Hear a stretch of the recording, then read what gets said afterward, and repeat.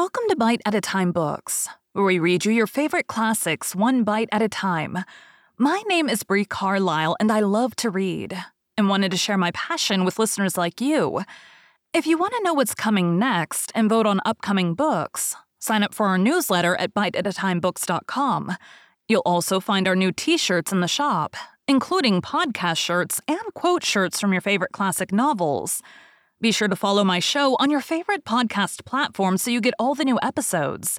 You can find most of our links in the show notes, but also our website, biteatatimebooks.com, includes all of the links for our show, including to our Patreon to support the show, and YouTube, where we have special behind the narration of the episodes. We're part of the Bite at a Time Books Productions Network. If you'd also like to hear what inspired your favorite classic authors to write their novels, and what was going on in the world at the time, check out the Bite at a Time Books Behind the Story podcast, wherever you listen to podcasts. Please note, while we try to keep the text as close to the original as possible, some words have been changed to honor the marginalized communities who've identified the words as harmful, and to stay in alignment with Bite at a Time Books' brand values. Today we'll be continuing Anne of the Island by Lucy Maud Montgomery. Chapter 39 deals with weddings.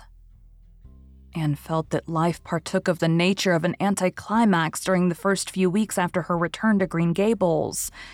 She missed the merry comradeship of Patty's Place. She had dreamed some brilliant dreams during the past winter, and now they lay in the dust around her. In her present mood of self-disgust, she could not immediately begin dreaming again, and she discovered that, while solitude with dreams is glorious, solitude without them has few charms. She had not seen Roy again after their painful parting in the park pavilion, but Dorothy came to see her before she left Kingsport. "I'm awfully sorry you won't marry Roy," she said. "I did want you for a sister, but you are quite right. He would bore you to death. I love him, and he is a dear sweet boy, but really he isn't a bit interesting. He looks as if he ought to be, but he isn't. This won't spoil our friendship, will it, Dorothy?" Anne had asked wistfully. "No, indeed. You're too good to lose. If I can't have you for a sister, I mean to keep you as a chum anyway. And don't fret over Roy. He's feeling terribly just now. I have to listen to his outpourings every day, but he'll get over it. He always does." "Oh? Always?" said Anne with a slight change of voice. "So he has got over it before?" "Dear me, yes," said Dorothy frankly. "Twice before, and he raved to me just the same both times. Not that the others actually refused him. They simply announced their engagements to someone else. Of course, when he met you, he vowed to me that he had never really loved before, that the previous affairs had been merely boyish fancies. But I don't think you need worry." Anne decided not to worry. Her feelings were a mixture of relief and resentment. Roy had certainly told her she was the only one he had ever loved. No doubt he believed it. But it was a comfort to feel that she had not, in all likelihood, ruined his life. There were other goddesses, and Roy, according to Dorothy, must needs be worshipping at some shrine. Nevertheless, life was stripped of several more illusions, and Anne began to think drearily that it seemed rather bare. She came down from the porch gable on the evening of her return with a sorrowful face. "What has happened to the old Snow Queen, Marilla?" "Oh, I knew you'd feel bad over that," said Marilla. "I felt bad myself. That tree was there ever since I was a young girl. It blew down in the big gale we had in March. It was rotten at the core." "I'll miss it so," grieved Anne. "The porch gable doesn't seem the same room without it. I'll never look from its window again without a sense of loss. And oh, I never came home to Green Gables before that Diana wasn't here to welcome me." "Diana has something else to think of just now," said Mrs. Lynde significantly.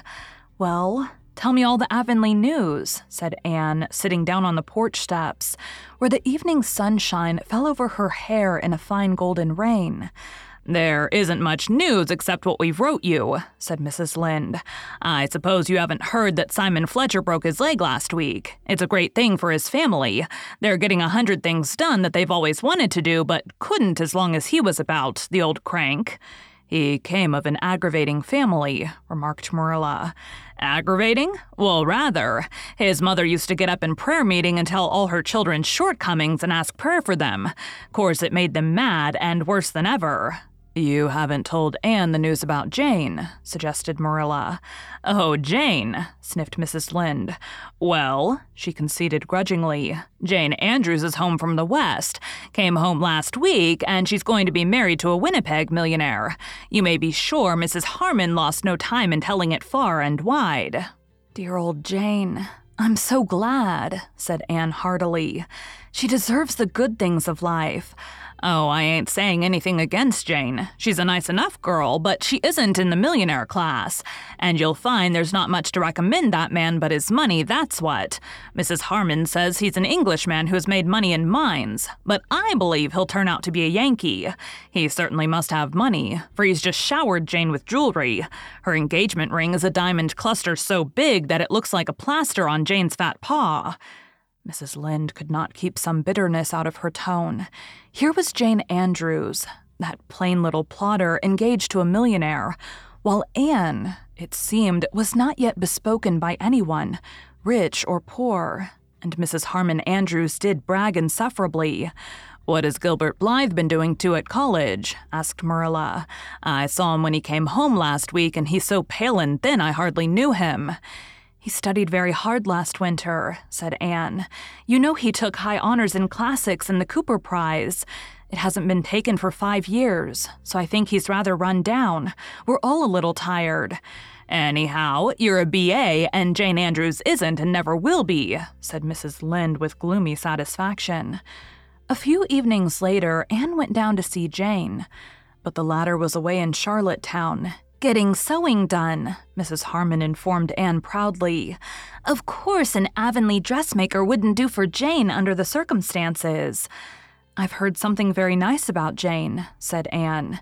"Yes, Jane has done pretty well, even if she isn't a B.A., said Mrs. Harmon with a slight toss of her head. "Mr. Inglis is worth millions, and they're going to Europe on their wedding tour.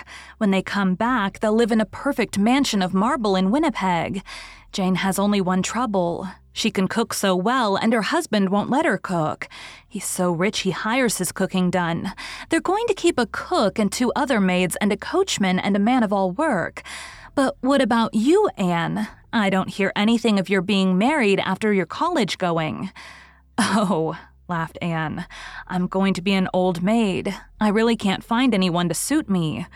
It was rather wicked of her. She deliberately meant to remind Mrs. Andrews that if she became an old maid, it was not because she had not had at least one chance of marriage.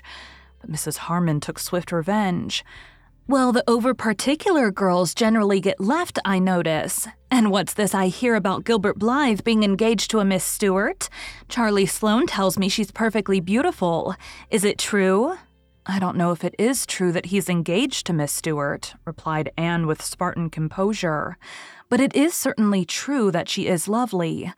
"I once thought you and Gilbert would have made a match of it," said Mrs. Harmon. "If you don't take care, Anne, all of your beaux will slip through your fingers."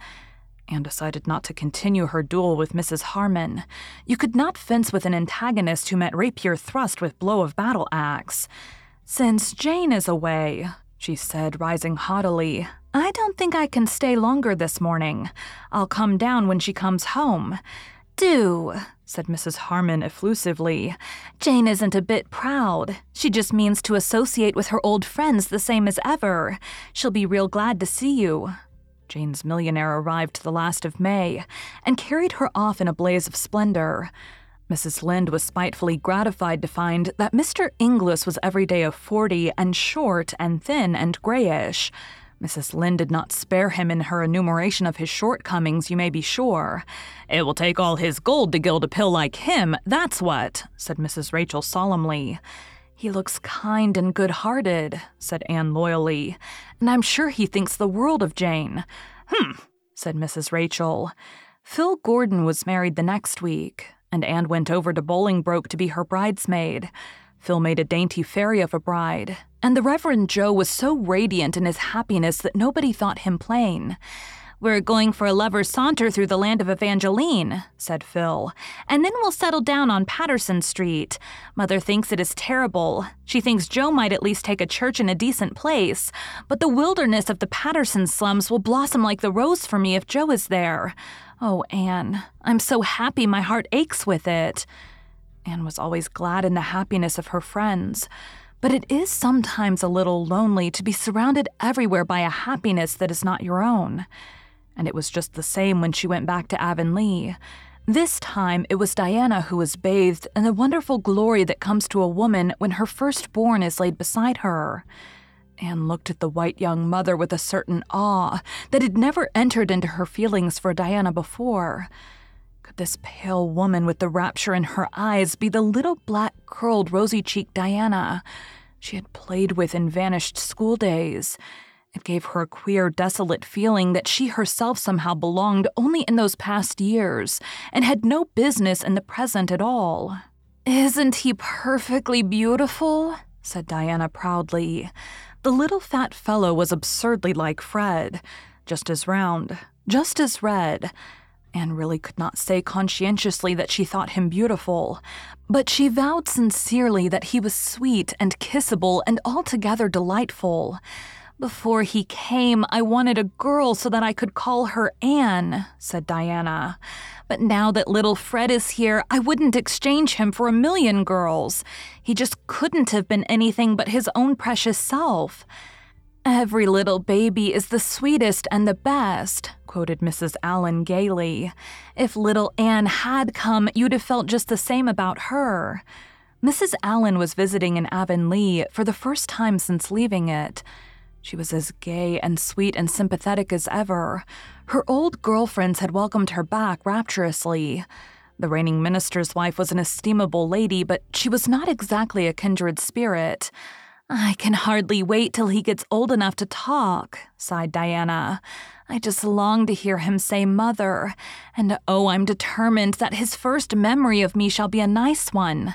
The first memory I have of my mother is of her slapping me for something I had done. I'm sure I deserved it, and my mother was always a good mother, and I loved her dearly. But I do wish my first memory of her was nicer. I have just one memory of my mother, and it is the sweetest of all my memories," said Mrs. Allen. "I was 5 years old, and I had been allowed to go to school one day with my 2 older sisters. When school came out, my sisters went home in different groups, each supposing I was with the other. Instead, I had run off with a little girl I had played with at recess. We went to her home, which was near the school, and began making mud pies. We were having a glorious time when my older sister arrived, breathless and angry. 'You naughty girl,' she cried, snatching my reluctant hand and dragging me along with her. 'Come home this minute. Oh, you're going to catch it. Mother is awful cross. She's going to give you a good whipping.' I had never been whipped. Dread and terror filled my poor little heart. I've never been so miserable in all my life as I was on that walk home.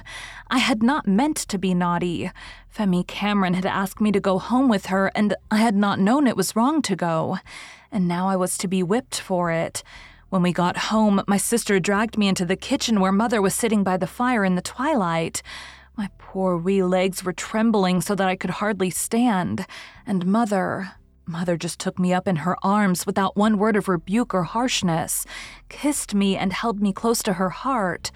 'I was so afraid you were lost, darling,' she said tenderly. I could see the love shining in her eyes as she looked down on me. She never scolded or reproached me for what I had done, only told me I must never go away again without asking permission. She died very soon afterwards. That is the only memory I have of her. Isn't it a beautiful one?" Anne felt lonelier than ever as she walked home, going by way of the Birch Path and Willowmere. She had not walked that way for many moons. It was a darkly purple, bloomy night. The air was heavy with blossom fragrance, almost too heavy. The cloyed senses recoiled from it as from an overfull cup. The birches of the path had grown from the fairy saplings of old to big trees. Everything had changed. Anne felt that she would be glad when the summer was over and she was away at work again. Perhaps life would not seem so empty then. I've tried the world it wears no more, the coloring of romance it wore, sighed Anne, and was straightway much comforted by the romance and the idea of the world being denuded of romance. Thank you for joining Bite at a Time Books today, while we read a bite of one of your favorite classics. Again, my name is Bree Carlisle, and I hope you come back tomorrow for the next bite of Anne of the Island. Don't forget to sign up for our newsletter at biteatatimebooks.com and check out the shop. You can check out the show notes or our website, biteatatimebooks.com, for the rest of the links for our show. We'd love to hear from you on social media as well.